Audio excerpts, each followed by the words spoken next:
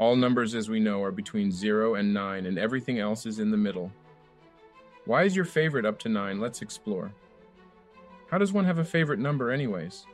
It's the association of an event and the linkage to something special.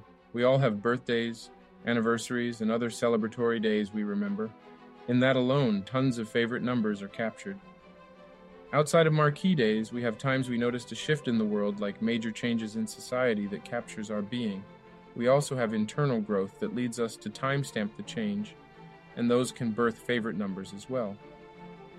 There are wild cards where we might notice a number over and over again and they become special. And the numbers we copy from our heroes fall in this category. Now, one thing we don't think about often, no matter your go-to digits, they are between 0 and 9. It could be in any language, any communication, any translation, and every accounting method, they will fall between 0 and 9. This is proven for sure because it's beyond culture, beliefs, and boundaries. How can all numbers fall between 10 digits? And what are we supposed to do with this knowledge? Men lie, women lie, numbers don't. And now when you hear physicists and scholars say the universe is mathematical, it does not sound too crazy. My take is to figure out what this means for you, the so what of the equation. Here's an example. People aim to get $1 million.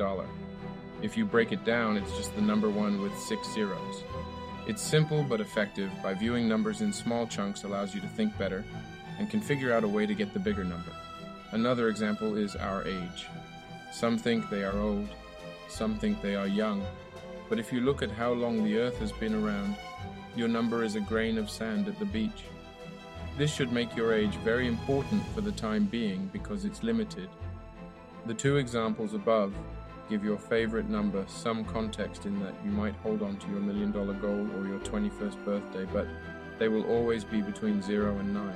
I think numbers are incredible tools to help us navigate our mysterious world.